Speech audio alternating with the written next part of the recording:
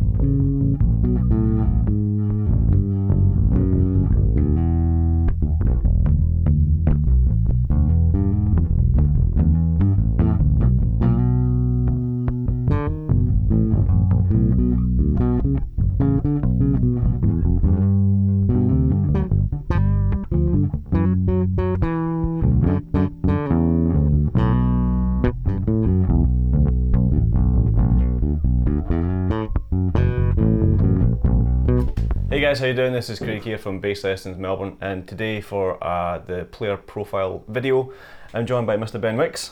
Hey. How are you, man? It's good to be here. Yeah, thanks for coming round, taking the time out, and bringing your gear with you. Yeah, I brought some toys. Yeah. So, maybe just tell us a little bit about your journey bass-wise, how you got into it, how, did your upbringing affect it, parents' music or whatever? Well, yeah, I mean, neither of my parents played, but music was a big part of the household. There was always music, there was always good music? Songs. Well, Mum had a thing for Tim Finn, but outside of that, lots of Bob Marley and lots of folk, lots of Billy Bragg. I grew up wanting to be Billy Bragg. Yeah, right. It's a bit of British stuff. Yeah. My parents spent a lot of time in England before I was born. But yeah, I mean, Mum used to tell this story of me as a 3-year-old standing in the kitchen when she was cooking, playing air guitar to the radio, and I used to plug my amp in, which was the fridge. Which you went through the whole rigmarole as a 3-year-old. I was like, yeah, this is the thing, which is quite telling, I guess, ending up as a bass player. And I had my first guitar. I demanded my first guitar at 3 apparently, and about 4 I was still talking about it. So my parents kind of gave in. And had you seen bands play at this point, or was it just TV and just? I don't know. I must have. My parents were those kind of parents that taking me to festivals and folk festivals and stuff would have been a part of it. And just for me, it was always just being a part of what was going on around me, and it still is to today. Like just getting in and getting your hands dirty. Part of the fabric. Yeah, and yeah. So as a little kid, it was music was around, and my parents got divorced when I was about 8 or 9, and I guilt tripped my dad. I remember dragging him into Manny's. I think it was Manny's Revolver before it was whatever it is now, but on Chapel Street. And pulling this P-Bass copy, purple P-Bass copy off a wall, and playing a couple of things and basically guilt tripping him into buying it for me. And that was the end of it. I've been playing bass ever since. I think that the longest I've been without a bass in my hand since I was 9 or whatever. And did you, 6 weeks. Were you wanting a guitar and you accidentally got a bass? No, it wasn't. That would be a great story for how you started playing bass. Well, I thought it was a guitar. I thought it was a guitar. It looked like a guitar. No, I heard Curtis Mayfield. I heard Superfly, the soundtrack to Superfly. One of my older cousins was playing it. I was like, what's that? That bit, that. And he's like, oh, that's the electric bass, and that was it. Right. That was, I mean, you living in Melbourne? Yeah, we were here in Melbourne, and guilted Dad into it. And I don't know whether it was because physically playing the guitar, the physical action, the mechanics of it's similar or whatever, but it was, quite comfortable and felt like home straight away. And it wasn't until I was in high school that playing was this thing, that the cool kids did, and which had something to do with me, I suppose, swinging away at it. but yeah, I've been playing ever since. A lot of punk, Yeah, a right. lot of fuzz pedals, and a lot of Picks. that stuff. Never got into the pick. Never, and I still struggle with it today. Like I quite often in a session somewhere, someone's like, "Oh, can you do that?" But you play it with a pick, and I'll get through a tune. But to do a gig with a pick, Yeah. my hand would cramp up, I reckon. Yeah, right. With King Wolf, one of the bands I play with, I tend to play chords and stuff, and I was tearing up my hands, smashing the bass. So the boys bought me some bass picks and went, "Can you stop bleeding on the stage, please?" So yeah, but not often. So yeah, the punk thing, and a mate of mine from England, Mark Brennan, who's still over there playing a monster. He was a absolute virtuoso of a blues jazz guy at like 15. He was just world class, and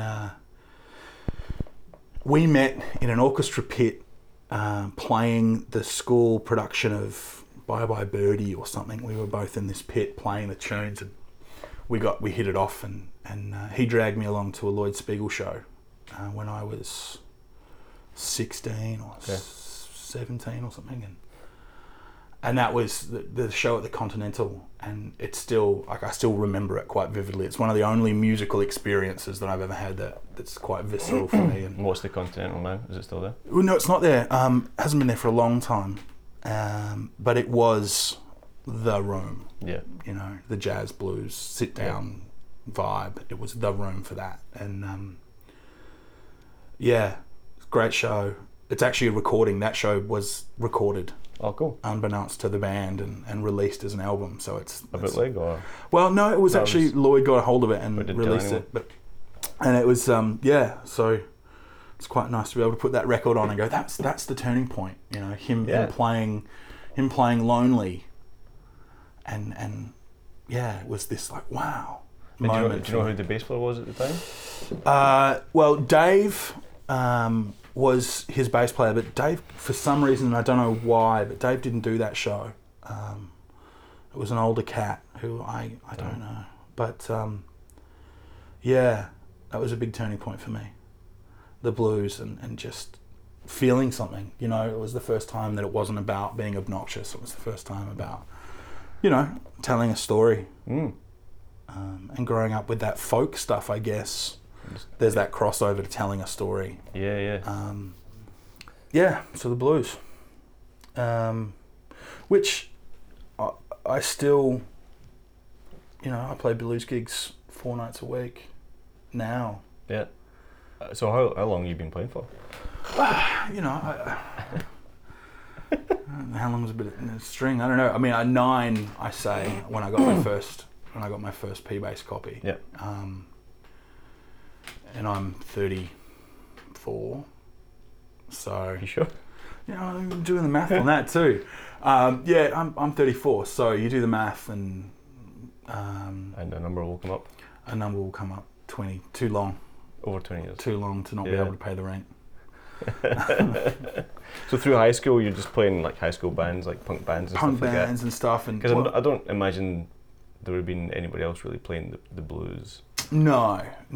Although it is always a good, common ground for jamming and stuff. And I try and introduce it to students, as a framework for just playing. You don't necessarily need to know the song. No. You just need to know 4 or 5 basic things, and you can kind of get through it. Yeah, and I mean that moment, that was a really big one for me. I used to go to a jam in Williamstown where I grew up, and that was someone taught me the blues, and that was my intro to jamming with people. And I think at first I was a little disheartened by how straightforward that was, or how simple that was to do. But very quickly you kind of work out that you can play a note 100 different ways. And so it becomes less about, well, for me personally, my musical journey and my musical exploration's got a lot less to do with playing like Jarko or playing like Victor Wooten, and not that I don't love what they've done and what they do, and mind-blowing stuff. But for me, it did come back to, how deep in a pocket you can get and how many ways I can play that G chord or that G note.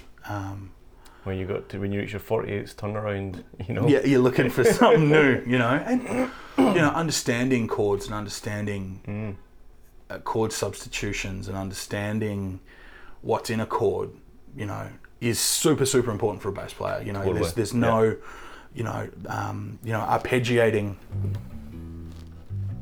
Fuck.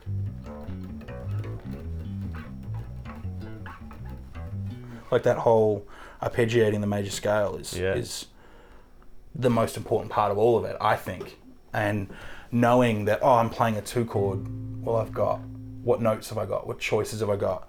When someone calls an E7 sharp 9, you got to know that there's a D and a G in that chord. Yeah.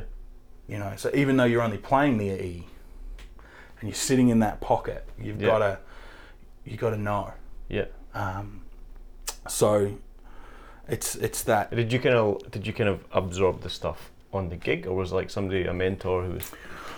Well, I absorbed a lot on the gig, you know, the pentatonic scale and the major scale and the minor scale and on those things that you need to get by. It's alive.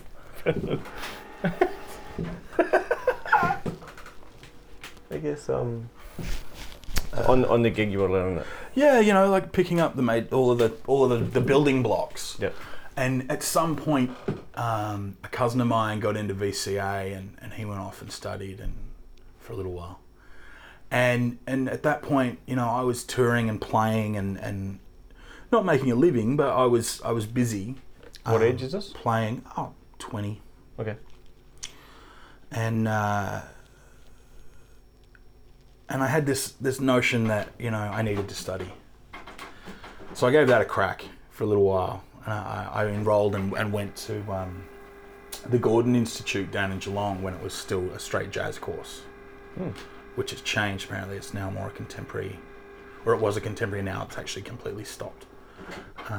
But yeah, I had a really good mentor down there, and I always had a really hard time when people would throw letters at me and throw charts in front of me and stuff, and I always really, really struggled. And the first thing that Rob Gaydor is his name, he's still out that way playing, monster. Okay. Absolute monster jazz cat. And he broke it all down and showed me the number system. Okay. Which was revolutionary for me, and it opened so many doors, understanding that it wasn't about having to have all of the information all the time, that you could literally go, well, there's 7 notes that are important.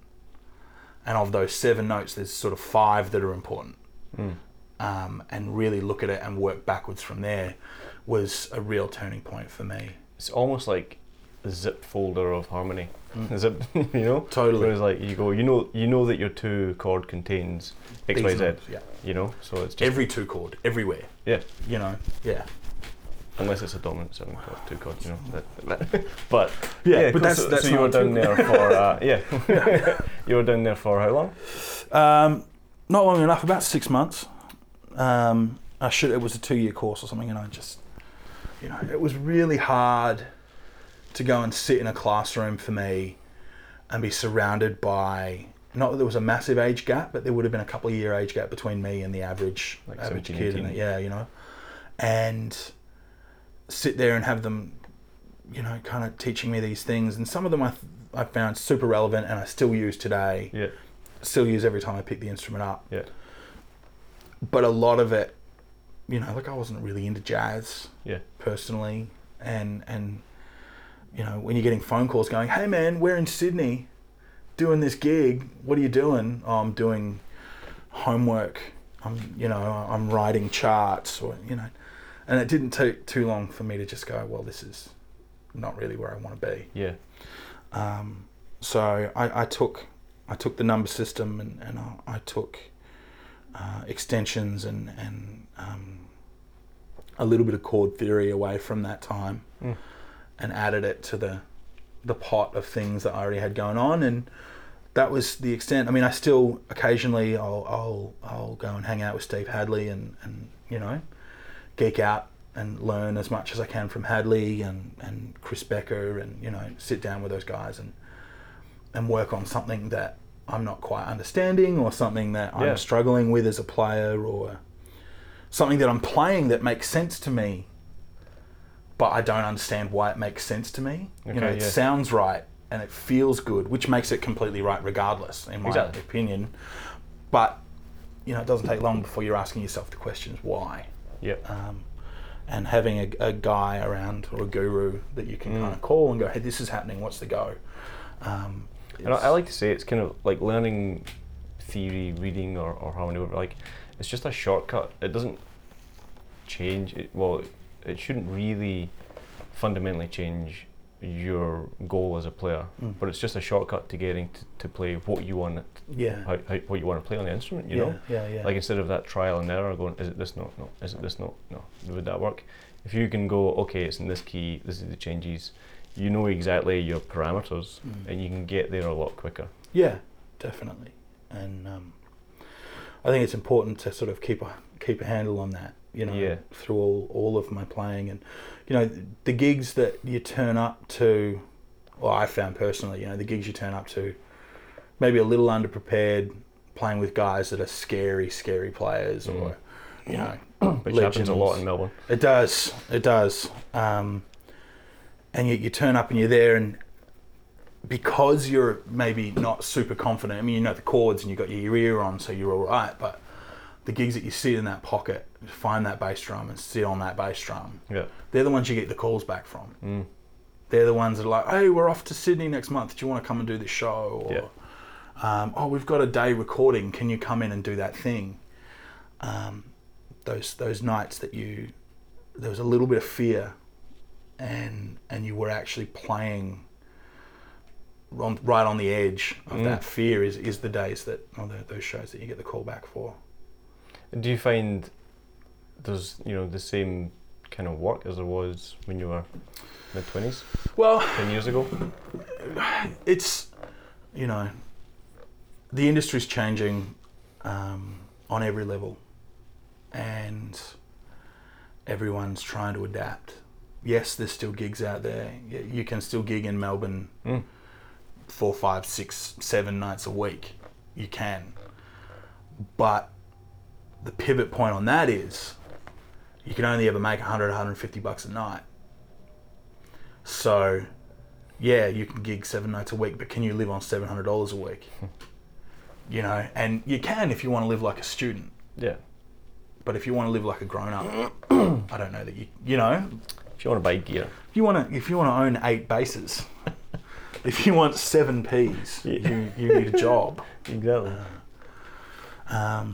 Yeah. And Ps, the P.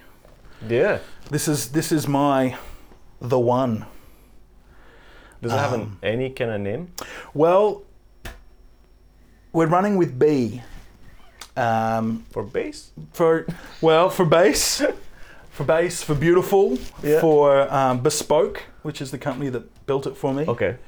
And it is everything that I've ever wanted in an instrument. I mean, and we were discussing this before, but it's like you go on this search for tone, and you start where you start, which is generally a P or a jazz bass or in that kind of either side of the fence. And I went on a journey, A Lord of the Rings quest. Yeah, that's what it was like. One bass to rule them all. Definitely, and 10 years, 15 years later or whatever it was, here I am sitting playing a P bass, and it voices the way I want it. It feels like an extension of me, which is all those things that people say when they're trying to sell you something, I guess. But I through Warwicks and different high-end court stuff in the 90s when they were in the 2000s and stuff, when they were really making some nice stuff with Bartolini pickups in it. And, Ibanez, Music Man, a couple of jazzes, I had a Jarko custom shop for a little while, which is an incredible instrument. Fretless? Yeah. So you even gone down the fretless? Oh yeah. I'm quite comfortable on a fretless, which is it's a different monster. Yeah. And it's that thing. Like I've played short scale basses for a time, and double bass, and fretless and actives and passives. And I think that it's all this amazing little colour palette of bottom end. For sure. You know, and I think that... I mean, we've probably all been at a gig and saw a bass player playing something that you wouldn't even think twice about buying, but they sound great and they kill it on the gig. So within reason, anybody can make anything work and sound good. Totally. It's about what speaks to you. Yeah. And what's the easiest? I talk about it a lot, being like the quickest path or the shortest path between my fingers and the speakers. You know, and whatever gets the sound that your fingers are asking for out of the speaker is the right path. Yeah. But yeah, so I had a beautiful old P bass, which my parents bought me for my 21st. It's a 78. It's in immaculate condition. I got the case and the owner's manual and all the bits and pieces for it. It's an incredible bit of wood, but it's heavy. And I gigged with it solidly. It was my main thing for, I don't know, maybe 5 years. And I started getting neck pain and back pain and all those things that you get when you sling a 15 kilo bit of wood around your neck for a couple of hours a day. And I took it, I heard about Dave Paul at Bespoke Guitars and Orpheus Pickups. It's the same guy. And I called him up and went down there and spoke to him and took in my 78 and sort of went, this is the one, like this is the thing, but it's too heavy. Yeah. And he went, cool, well, I'll make you one. And had you checked out his stuff before, or was it like a... Not his basses, but he'd done some setup work for me. That's my telephone. He'd done some setup work for me. People love me.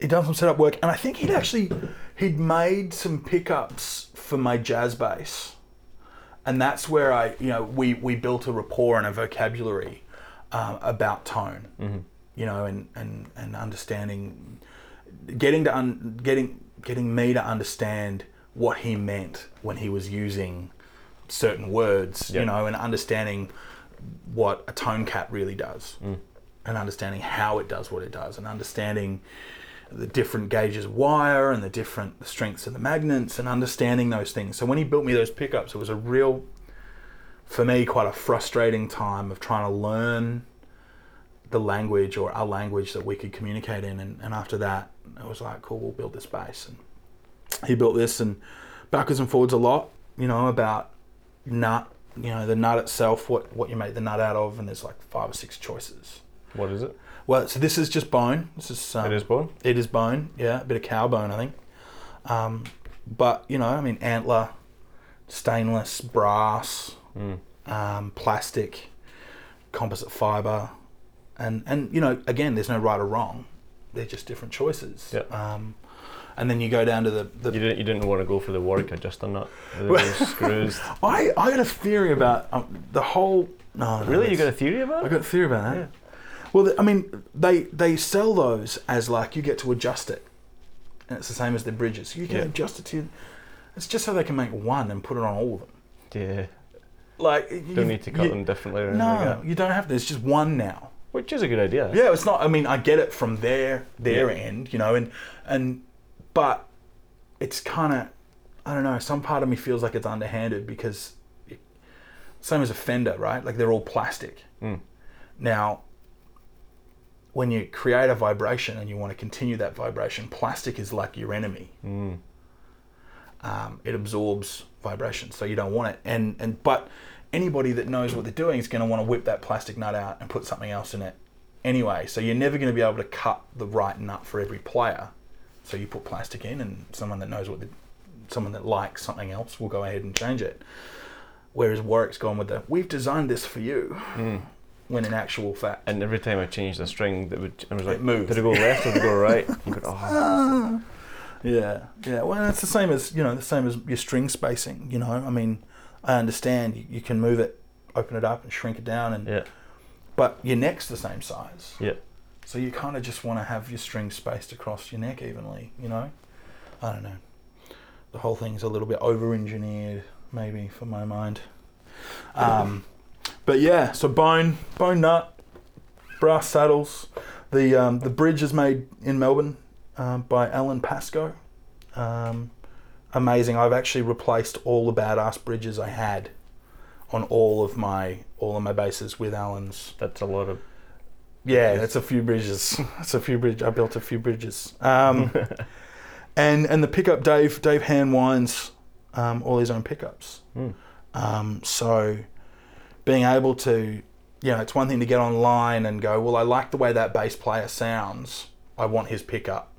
But there's a dozen other things that are going to change that. Yeah, for sure. Or you jump online and go, oh, well, the Damasio, yeah, that's what I want. But when you put it in your bass and you plug in your board and you plug in your amp, there's no way that they can tell you what it's going to sound like. So to be able to deal with a luthier or a guy that's making your pickup for you, take it away to a gig, play a dozen gigs on it.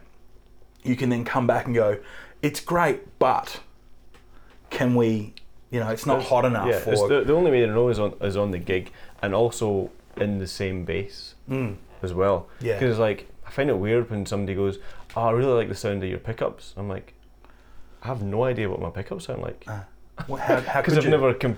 You've never sat there and swapped it out and gone and recorded it and listened back to it going, oh yeah, that one's like you can't say I don't think you can go and say I like the sound of that pickup. No, I don't think you. Well, and the thing is as well, when you look at an instrument holistically, you can change the pickup, but if your brass, if your bridge and your nut are the same, you're only changing one part of 3 or 4 things that fundamentally affect the whole picture. Exactly. So. I'm not saying all pickups are the same because they're not, but having someone that you can go back to and tweak. I think he had 3 runs. He'd hate me to tell anyone that, but I think he had 3 runs at this before I was happy. And well, it's more your fault than his. Yeah, that's true. I'm broken, and he put up with me. And having the 2 tone caps, and that's something else that is just so fundamental, especially for a P player. Because there's very few bells and whistles between the output and the pickup. So understanding what those bells and whistles actually do. And, I've got 2 tone caps in here, and essentially it's like pre-CBS, post-CBS, or half a meg and a full meg tone cap. 4 meg? Full meg? Full meg, yeah, one and half a one, yeah. And they people tell you can't hear the difference. I can, you can. We can. Yeah. There's a difference. Yeah. It's such a great idea having 2 in the one thing. Yeah, I mean, does it exist? Well, Gibson do those 5-way switches, and in some of those. But that's just a 5 switch. There's no variance within the switch, or is it? That switch runs a block of resin that's got different bits and wire and stuff in it, which essentially is that. But a little different. But yeah, so I mean, the idea is not new. It's a little different to put it in a P bass, but it just helps me get a little bit more spank out of the guitar when I want it, which means I don't have to take 2 basses or to a gig, or you can turn up and not know what you're walking into and still have a little. So you would use the 1 meg for. Well, bluesy, reggae, that end of town. Yeah. And then if I want to dig in, or I want to spank, or I want to cut through, you go to the half, and it just gives you that nose that you kind of don't normally get on a P. Yeah, right. And it is a subtle thing, and the bigger system, you plug a subtle thing into, like Blues Fest, or you plug a little different thing in at this end. And at the other end, it's quite a difference. Yeah, right. And there's a lot of effects and a lot of pedals that you kind of, it doesn't make a difference. It doesn't do anything. A lot of those enhancer pedals and sonic maximizers and stuff, you plug them into your amp and it's like, it doesn't make a difference. Plug them into a PA and there's like a massive difference. So it's one of those little things. But yeah, this thing, it plays great. I love it. Dave puts up with me. He's And tuners, well, they're reverse. they are reversed. They are Of course. reversed. Of course they are. Why wouldn't you do that? Yeah. And rather than being, I think Fender's 12-1, these are 16-1. So a little bit More accurate. Yeah, Right. just a little bit more. I mean, it's arguable how much They different. look like they're quite tall, or am I just imagining? Well, they're that? just the vintage reverse. That's just the way, the height of them. Yeah. And so this is actually like to the millimeter an exact replica of your 78. It's pretty close. Did you change the body? No, it's Size or anything like it's pretty much to put them next to each other. This is actually in worse nick. The paint job's in worse nick on this because we had it painted with super light nitro. Because I believe so Fender paints with quite thick paint. yeah. And like most massive companies, decisions are made based on profit, just out of a path of the course.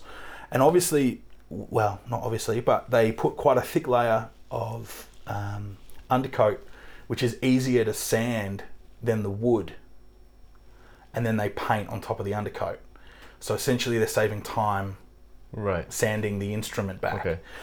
So this was done with a really thin coat of nitro, and obviously putting that much paint on something, that much undercoat, that much paint, it's kind of like wrapping it in plastic.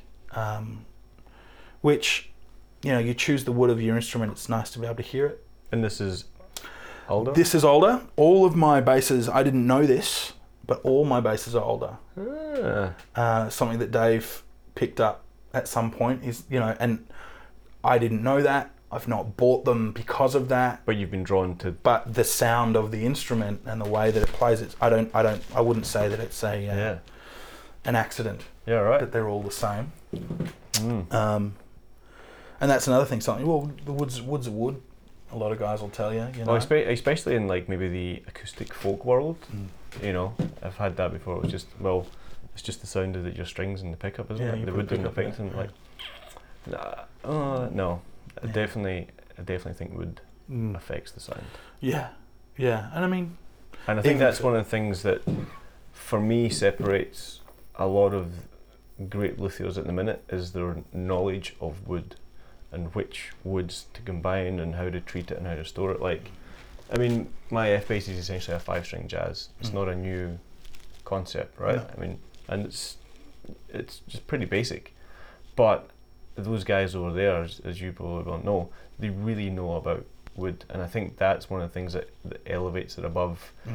I mean, there's boutique bass builders everywhere. Yeah. You can order from Croatia or Uzbekistan. There's somebody out there making a 5-string jazz that looks amazing, but unless they have that 20-year knowledge of woods, I think that's, for me, the difference between like your $5,000 bass and your, Yeah, and I mean, I think the second you break $1,000, you should be playing a pretty solid instrument. Yeah.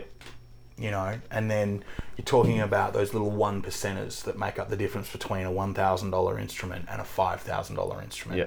And the difference between a $5,000 instrument and a $10,000 instrument is even more finite. Yeah. And it's even more bespoke almost. Yeah. Totally. Niche. And it was what really, I was dead against. I was such a Fender guy. This is pretty embarrassing. I was dead against the idea of not playing a Fender. And I was happy to play Mexican Fenders, and I was happy to play whatever, like a Fender. And I was in Nashville, and I bumped into Bones Hillman. And I was telling him about this amazing luthier that had just put pickups in my jazz bass, and how amazing my jazz bass sounded now. And he kind of went, well, it's a Fender, man. You got ripped off. And I was gutted. I was absolutely gutted. And I was like, what do you mean? And he was like, well, for whatever the retail is on that instrument, there's a guy that will build you from the ground up for the same dollar a better instrument. And it took me about 6 months to, I was like, don't stab the bass player from Midnight Oil, don't, but there was this 5-point pizza, Anyway, But and that was a big turning one for me as Yeah. well. It's like, oh right, okay. Actually understanding the bits and the sum of the whole Some of the whole for sure. is super important, you know. And the strings, and I'm actually really gutted about strings.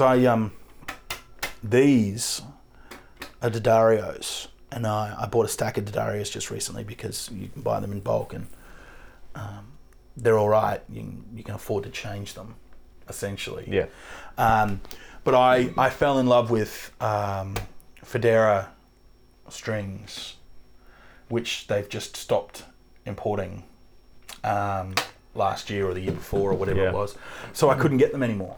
And the reason I really, really dug them is that they had a light gauge. So these are a 40 to 100. Okay. And I just find that, you know, I don't know, it speaks to me a little bit better. I get a little bit more dig out of them. Again, I think going with a P-bass, which has got that big round muscle vibe, and putting light gauge strings on it so you can dig in and get a little spank, kind of helps you find that middle ground. Yeah. Again, and give me a little bit more versatility. And if you want more bottom end, you know, you just go. There's a knob on your amp for that. There is. You So know? it's a knob for everything these days. You know. But yeah, so that's this thing, Yeah. and Quite a journey. yeah, it is. Is it over? No. Well, yes. In regard to bass, at this point I don't need anything else. I'm not on the hunt for. I mean, I just recently saw Booker T and his bass player's got a 5-string, which kind of reignited that flame for me about maybe looking at a 5. But I feel like I'm going over to the dark side, so I don't know if I can.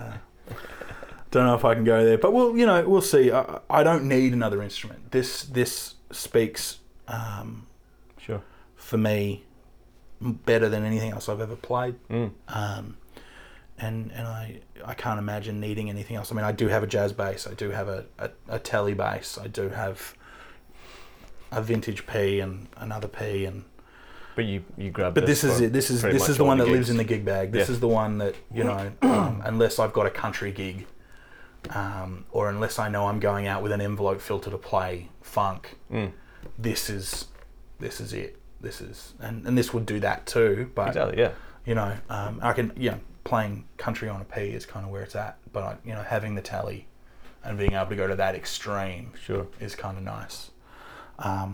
So yeah, this does it for me, and like I was saying before, I remember doing a recording once, and there was like 3 or 4 preamps In the chain. in the chain between me and the guy recording it, and I was just, I don't know, I don't even know why it was then, but I was like, what am I doing? What do I need 4 EQ sections for? And if it works for you, it works for you, that's great, but dumbing it down and pulling that stuff out and having a clean, just solid bottom end, actually getting the instrument to give you that tone you're looking for before you've plugged anything else in is kind of the best place to start. For sure. Yeah. Get the source right. And then anything else should be enhancing that. Yeah. Or changing that because of whatever it is. But yeah, and that's something that I've learnt to do, and I really dig it. Yeah, it's killer. Sounds great. Yeah, it's the one. And rig wise, you're running the Mark bass. Mark bass, yeah. I got on Mark bass pretty early. I'm on my 3rd Mark bass head now, and I've dug this stuff for a long time, and I've never had any major problems with it. Lightweight, powerful, punchy, all the things that you want it to. And it's funny, you put a Mark bass head next to a bunch of other digital heads, and I think it sounds a little nicer for my ear. It does all the things I want it to. But just recently, I've fallen in love with a 100-watt Bassman and the matching 15 that goes with it. Of course, it has the matching 15. Of course, you gotta, and it's not until you go back and plug into a valve amp that you go, yeah, there really is, like, we are playing with artificial sweetener, Yep. but it does the job, and Totally. Well, I mean, that's the thing, is like when you're doing 7 gigs a week for $150, yeah, what are you going to bring? You know, that thing or the thing that just does the job well. Yeah. You know, it's maybe not tone Nirvana every night, but like we've also talked about before, you're so often at the mercy of the room. You know, that you bring someone like that, and that's the worst, is when you go, I've got my record. When I had my 750, I was like, yes, this is it. 750, Epiphany, 310, take it to the gig, and it's like, this, what? Why does this not sound good? You know, it's just like, I just got sick of that more often than not. It's just like, the differences between the Mark Basshead and the 750 are obvious in a controlled environment. But once you get out onto the stage and in those rooms that are different week in, week out, yeah, the cons outweigh the pros. Yeah, for definitely. me in terms of gig life. Definitely. If I had a regular thing, or I was only gigging here and there, and I knew it was going to be X, then I would go, okay, I'll have that. But you know, the load in, the easy use, it's hard to turn down. Yeah, no, it is, and that's just modern playing, I guess. Yeah. You know, not having someone to carry a W bin up a flight of stairs for you really changes your need for that W bin, you know. But yeah, Mark, I've got a bit of a thing for Electro-Harmonix pedals. So you got the worst octave ever made on there? Well, yes, yeah. It's funny that we have very, very different universe opinions there, because I think this is possibly the nicest octave pedal.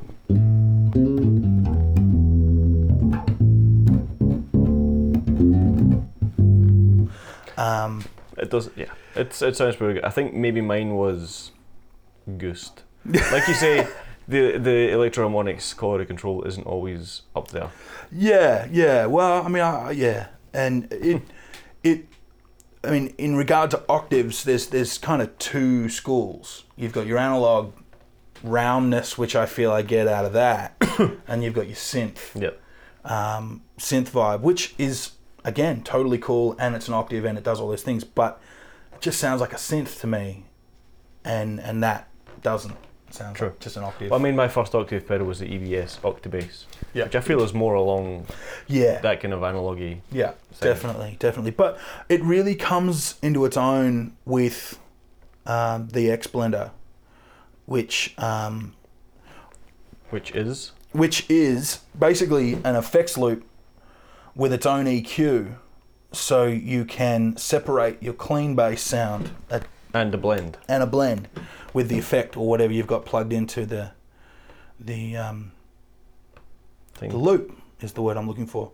Now that on its own I find a little bit overwhelming, so that never goes anywhere without this. The Octaver. Yeah. Even with the blend. So do you run it fully wet, and get the blend from the X-Sider? Not the X-Sider, the X-Blender. Well, I mean, it's not full, but you're heading that way, like much more than you ever would if you didn't have that loop control. Yeah, because you wouldn't want that full crappy octave sound in your...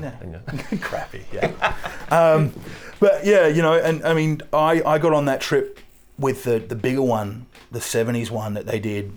I was on a hip-hop gig, and the dude that did the gig before me was using one of those, and it just thumped. Yeah. It really, like, and it was I was like, wow, that's an octave sound.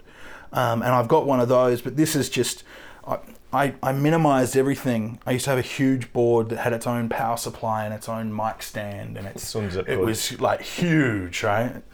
And a little while ago I went, right, I'm going to buy a Pedal Train Nano board, and anything that doesn't fit on the board isn't allowed to leave the house. And so that's the size of my board, regardless of the gig I'm doing. I've got umpteen million pedals, and I'm allowed to swap things out, but I'm not allowed to take anything that outside of my tuner, which doesn't count. It goes, you put that on your amp. You don't need that on the floor. Yeah. But yeah, I'm not allowed to take anything else, which keeps me honest. Yeah. It's almost like, the whole the stripping away the fat in terms of gear is parallels in terms of playing, musical, stripping away the fat as well? Have you kind of been on that journey as well, where you go, actually I'm just going to do this one note instead of four, or I think, or have you always kind of been more just in that grounded? No, I mean, you go through that, I mean, everyone had a Jaco phase, everyone wants to get on stage and have all the lights shine on them and play, Come On, Come Over with a 10-piece band behind them. Well, you say that until it actually happens. Then you don't want to go, I'm a bass player, I shouldn't be, don't look at me. Yeah. And I think that's the kind of the dichotomy a lot of the time, is that bass players were generally background guys. Yeah. Yeah. But we practice stuff that is foreground chops. Well, it's all music. Like, we've all got the same notes. Yeah. And all the things that can be done with notes can be done on any instrument that creates notes. So, as much as I'd rather sit on a whole note through a chord change, you need to be able to understand that there are all of these other notes, all of those horn parts, and all of those, I mean, some guys can totally make it work. Like, Jamerson, right? Oh. Or Willie Weeks. Yeah. Or Rocco. Like, if you did that many notes on a gig, you'd be fired. You wouldn't get through the gig. But when you hear them, I don't even think that there's a lot of notes. I just think it's a great bass player. Subtlety. It's the constant struggle. and I mean, I find myself, maybe too honest, but you find yourself at a gig and there's a player who you really respect, and there's that seesaw going on in your head where you're going, well, I could have put these notes in there, and the next time it comes around you do put those notes in there because you want to make sure that everyone knows that you can put those notes in there. Yep.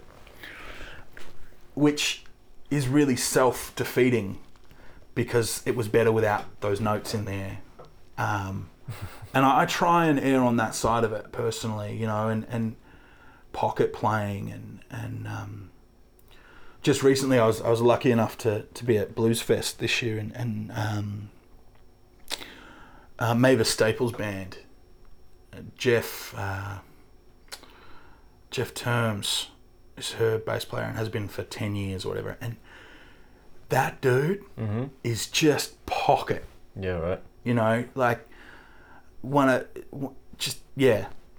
just standing there and watching him do his thing, and you're like, he hasn't got a care in the world. He is just in on that bass drum, and it just effortlessly oozes out of the guy.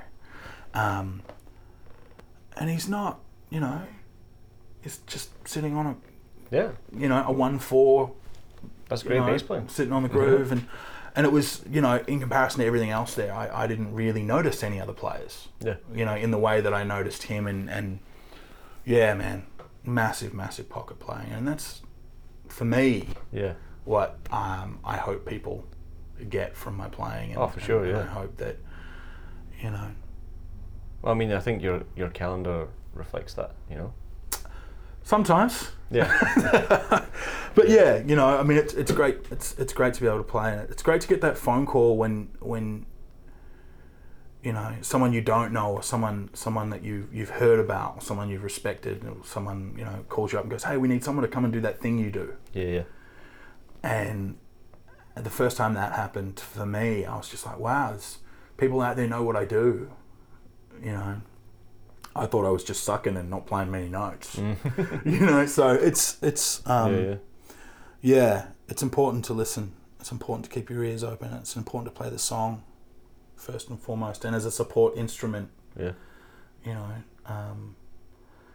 Not playing sometimes, actually making the choice to stop playing, which seems so, like foreign to most players.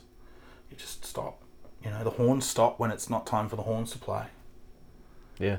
Yeah. So what's wrong with the bass stopping when there's, give it that room. Yeah.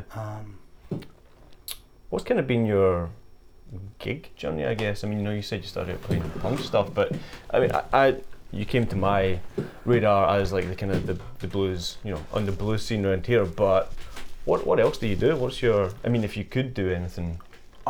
It's funny. I mean, I love what I do. I genuinely live for sitting in a pocket with a drummer, laying out blues tunes or, you know, country tunes, or, you know, it took me a long time to find a pocket in country. I never quite got that. But I approach country or Americana the same way I approach reggae nearly. You know, it's the same kind of note length and back, and really not lazy, you know, lazy playing. You get away with falling off the one. You get away with sort of stumbling into stuff. As long as it's a choice and you're not actually, you don't know what you're doing and just stumbling into stuff. But yeah, you know, I mean, the punk stuff and you know, I did my first kind of festival stuff, Apollo Bay and those kind of festivals in punk bands, and then Americana country blues stuff for a little while, and you know, I played with Dan Waters on that record a little while back, which was great. That won a bunch of awards, that Americana record. But the blues, ever since I saw that show of Lloyd's, the blues has always been there and has always been a really, really solid part of my playing. And I think sometimes to a detriment, you know, like when a player needs a bass player to play songs rather than blues, you know, 12 bars and stuff. I don't know that I always get those phone calls, which is, it's okay, and, you know, I don't mind, but that's in there too. There's no reason why I can't. Sure. You know, it's all... But you do, you kind of, you get the phone calls you get because you do the gigs you've been doing, and it just snowballs from there, you know. I genuinely appreciate that when a blues band comes from anywhere else in the country and they're looking for a rhythm section, you know, not all the time, but quite often I'll get a phone call, whether it's the second or third phone call, I don't know, but, you know, you're on the list. I'm on the list. Yeah. And in a town like Melbourne, where there are countless players and just a monster behind every instrument, you know, like there's, you know, it's nice to be on a list for somewhere. Sure. You know.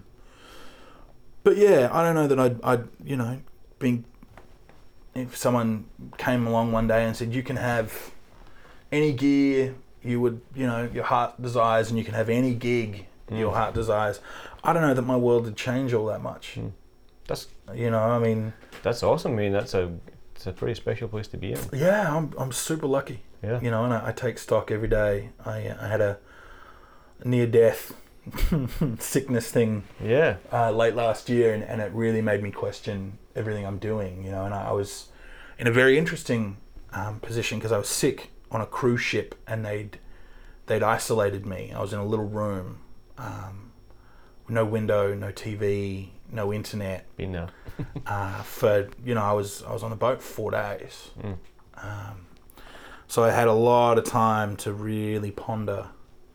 So it was during that period, in that time that you...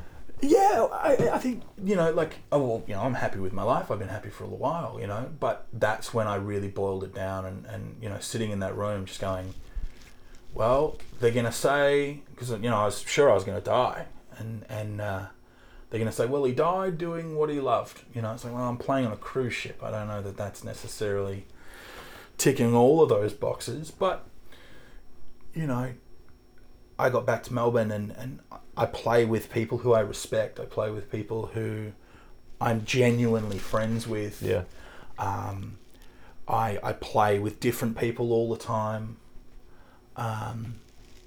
And, you know, like, how much better can it get than that? You know, genuinely, I mean, yeah, you know, it'd be nice to not ever have to worry about the rent. You know, it'd be nice. It'd be nice if our wages went up every year. Yeah, well, a little inflation since the 70s would have been nice. Would be nice, you know? I mean, geez, like Reggio. Oh, dude, don't even get me started. You know, it's like everything else that we consume can't justify putting the prices up. Mm. But when people consume music, the price has gone down. Yeah, you know, and it's, I mean, Melbourne's in a really interesting spot. It's a double-edged. Melbourne's in quite an interesting little spot because we have so many gigs. There's no demand. It's because saturation there are, too, isn't it? you know, and we've got so many great players, and it's an amazing breeding ground Yeah.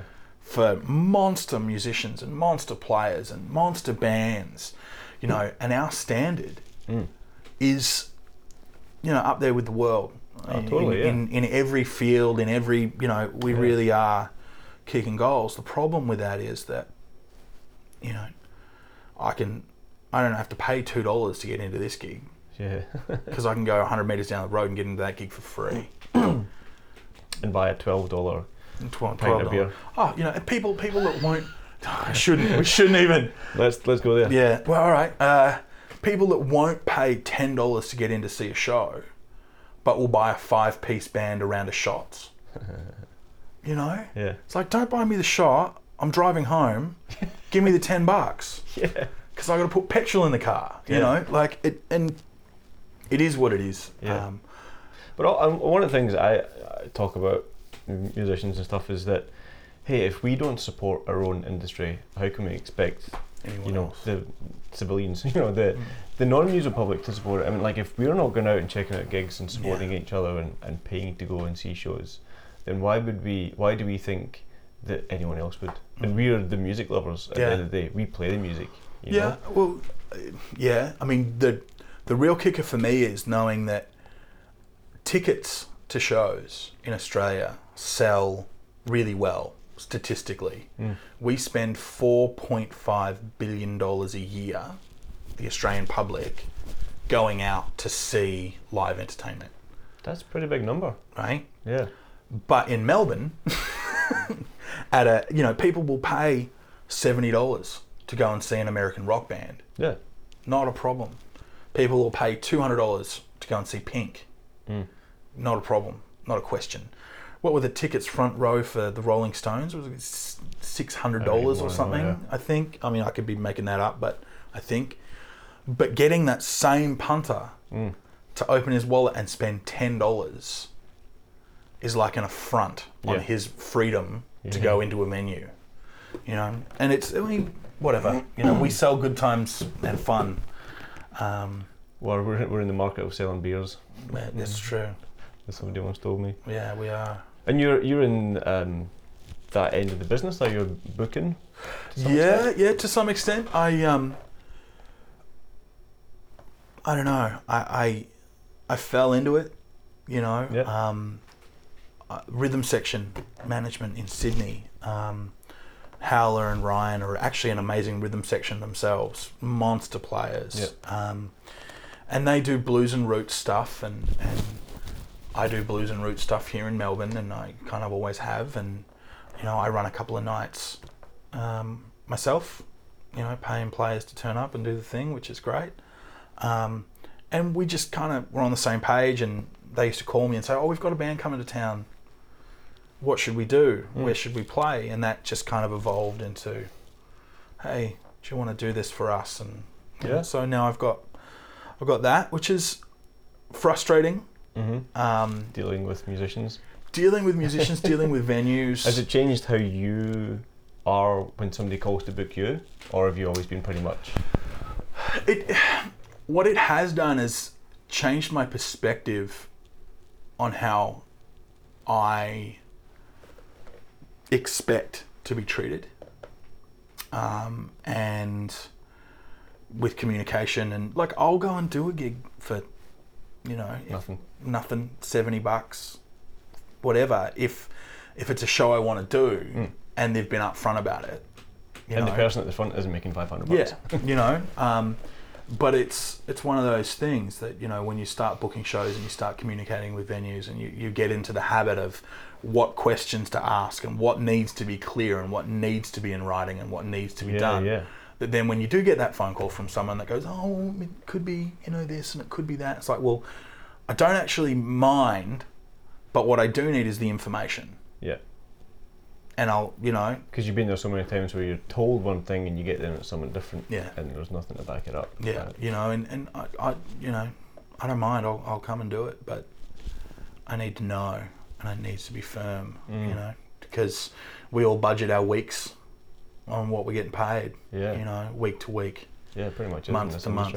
Yeah. And yeah. So no, it hasn't changed my perspective on all of it, but it's definitely changed the way in which I handle myself and the way I deal with people.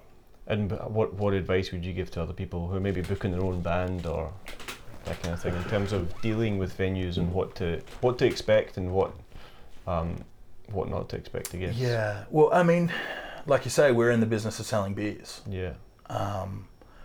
And helping the venue sell beers doesn't necessarily mean having the most spot-on musical show. Yeah. It does mean having a great vibe, having some energy, having the room dance so they're thirsty, just flow on from that. And giving a venue every chance to succeed in making money. Yep. Being the easy people to deal with, being the guy that calls them back, being the guy that, oh yeah, I'll send you that, being the guy that actually sends that. Yeah. Because the difference between your band and the next band to a venue is 12 hours. Absolutely nothing. You know what I mean? Yeah. It's like, it's not. So being that guy that does what he says when he says it, here's a video, here's the posters, here's the event we've put up on Facebook. Yeah.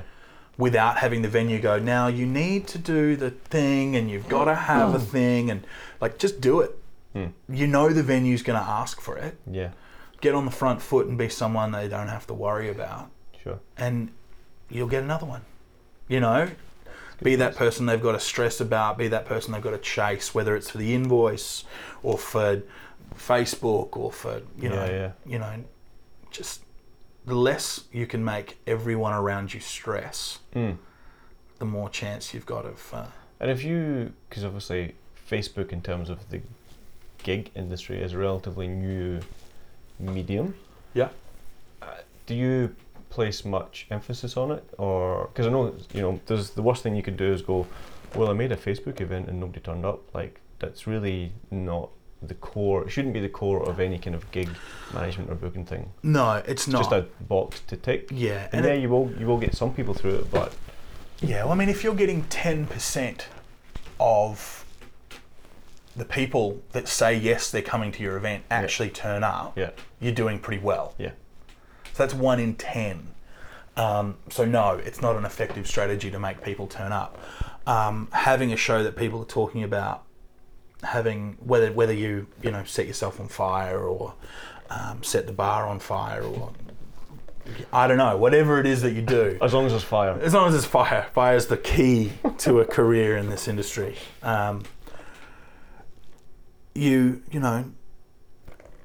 People want to come and see that show. Yeah. People want to come and feel a little bit scared, a little bit excited. But yeah, Facebook, and it's funny because venues are now being managed and booked by people that have come through music college or, industry classes in the last 5 years. Yeah. And they're trained at school to demand a Facebook event. Now, it's always one of the first things that I get in an email. Yep. And I'm not saying that it's not worth doing it. I mean, it takes 5 minutes, essentially. So it's not hard to do. And if it's something that the venue's expecting, regardless of the fact that it's pointless, do it. But, I work in the blues and roots end of the spectrum. Now, the consumers of blues and roots don't have Facebook accounts. Yeah. They don't interact with Facebook the same way that you or I do. Absolutely, yeah. And so creating a Facebook event has absolutely no impact, generally, on pulling those people into a room. Having a really solid mailing list, which is outdated and antiquated, but it's really important in the blues and roots industry, and I'm sure in world, and I'm sure that it can't hurt everyone else. No. Actually being able to send out a MailChimp going, this is what we did last month, this is what we've got coming up next month, and here's because some photos. Facebook now is so cluttered Yeah. that the chances of your event or whatever being noticed by the people you want it to be noticed is getting less and less and less. Yeah. Unless you pay for it. Yeah, the mailing list is actually probably making a return. You know. And, you know, it's always hard getting people into a pub. You know, 6 months of the year in Melbourne, it's wet and it's cold and it's dreary. Yeah. So, well, but you can't not gig for 6 months. Yeah. You know, and then there's the footy season. You don't book anything in line. You don't book anything in September. You just don't. Yeah. Because, you know, no one's coming because the footy's on, you know. But, you know, you manage it. Yeah. You work out ways of getting around it. You know, you can't not gig, Yeah. you know. Sure. But it's, in terms of advice for someone who's doing it all, is just try and do as much of it as you can in every direction, because what works for me or what works for you or works for the next band mightn't work for you, and something else might. And at the end of the day, when you're handing someone an invoice and expecting it to be paid, regardless of whether it's a $200 invoice or a $2,000 invoice, you don't want them to be able to look you in the eye and go, well, you didn't do that thing. Whatever that thing is, you know, we should have got posters 2 weeks ago. Yeah. There should have been a Facebook push. Whatever it is. Yeah. Because, you know. Do you feel that venue owners and promoters pull their weight? That's dangerous. True. Well, in some of my experiences, it's been like, I'll email a venue for a gig and they go, sure, you can have this date, but then it's just like, but then I have to organise the 2 support acts, I have to organise the sound, I have to organise a door person, I have to do everything that I thought the booker, promoter, venue, not everything, but at least a large majority of the stuff I thought would be their job. Otherwise, I don't want to give you a cut of the thing, you know? Yeah, well, and I mean, it's, every room's different. You know, there are some people out there that look at it from, you know, there are musicians out there that do exactly the same thing, but in opposite, you know, and this industry, as far as I've kind of worked out, is all about relationships, you know, and there are certain people I can call and go, hey, I want to do this. Yeah. And because of my track record with them personally, I might be able to flesh out a deal that's a little bit better or a little bit different to someone who they've never spoke to before. And yeah, there are venues out there that make it really hard for everybody, and there are definitely bands out there that make it really hard for venues. True, yeah. And that's the thing, you know, that like once bitten, twice shy, you know, like when a guy calls you and goes, hey, yep, I've got 600 mates and we're all coming and we want to get hammered and it's going to be great, and you put on extra bar staff and you put on extra security and this dude and his 3 housemates turn up, you know, so you know, don't be the guy that makes it harder for all everybody, you know. And it's that whole, we live in an ecosystem where, you know, the venues react the way they do because the bands have treated them the way they do, and the bands treat the venues the way they do because the venues have treated the way. Cycle. And, you know, and it's about busting out of that. Be the change you want to see. Well, you know, work to pay your rent, you know, like it's, it's not always fun. Yeah. It's not always fair, you know, but it evens out over the... You hope so. You know, I mean, you've done a bunch of festival stages and stuff as well.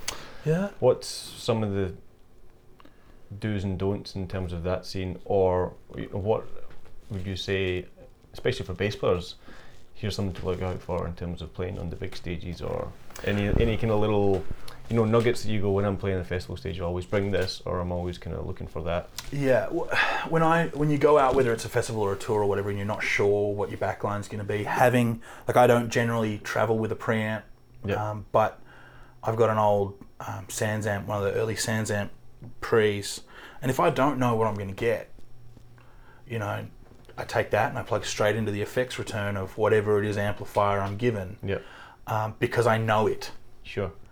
You know, you don't want to be the guy struggling with the buttons that you don't know what they do and turning the knobs and making, you know, you just don't want to be that guy. Yeah. When you've got your 4-minute sound check. Yeah, you know. And even with a Mark bass, like I'll take the Mark bass with me and just put it on top of... That's it. I mean, there's difference in size between the Sans amp and a Mark bass. Not huge not, these days. Yeah. It's not a big step, you know. And it's funny, quite often I'll, you know, obviously you get just about every stage. I mean, the industry standards at a fridge and an SVT, you know, and although they are the industry standard and there's nothing wrong with them, I'm not a fan. I'm not a fan of the SVT. I've you know, the Pro and all of them. I've just never really dug it. And I will take the Mark bass and just sit it on top. And before you touch anyone else's gear, you know, you got to remember that stage is that stage manager's until the clock ticks over and it's yours. And then it's yours for 45 minutes or an hour and a quarter. And then you hand it back to the stage manager the way you found it. Yeah, right. So I'm just gonna, and a lot, they see what you're holding and they know what you're gonna do and they tell you it's fine. You walk over, make sure the amp's off, unplug the power, unplug the speaker lead, plug your amp in, away you go. And, you know, but don't unplug the speaker with it still turned on and have it all those things, you know, any of those things that, I mean, those things blow up themselves. They don't need you to help, you know. But, you know, and it's a workplace. It is a workplace where people are doing 18-hour, 20-hour days. Yeah. And, you know, I think production crews get the short stick quite often because the musician, you know, asked for a thing that wasn't on the tech sheet. They didn't email anyone about it. They haven't asked anyone about it. You're asking for it. They crack it because production crews... well, you know, I think production crews get the short stick. You know, they're doing massive hours. And you've got to be able to get on and get off and do your show. And the show needs to be stellar. Yeah. You know, but making their lives easy, communicating, you know, after an 18-hour day, after your third 18-hour day in a row, the snotty bass player that goes, oh, can I have the... Yeah. Or plugs everything in and then plugs that into the bass and it goes... Yeah. If you wouldn't do it to your gig, you know, your gear at home, don't, you know. Yeah. But it's the kind of thing you only do once and then you learn. Remember especially on a big stage. Yeah. You know. But yeah, you know, understanding how the monitor sends are actually wired. So when you ask for something through the foldback, you don't look like a dick because it actually doesn't divide that way. Right, yeah.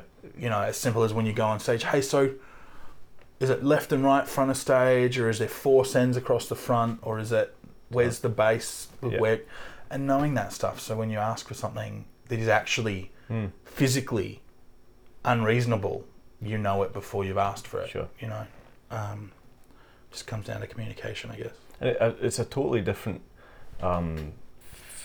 vibe, feeling playing on like those big stages than playing in a small room. Oh, it's really hard.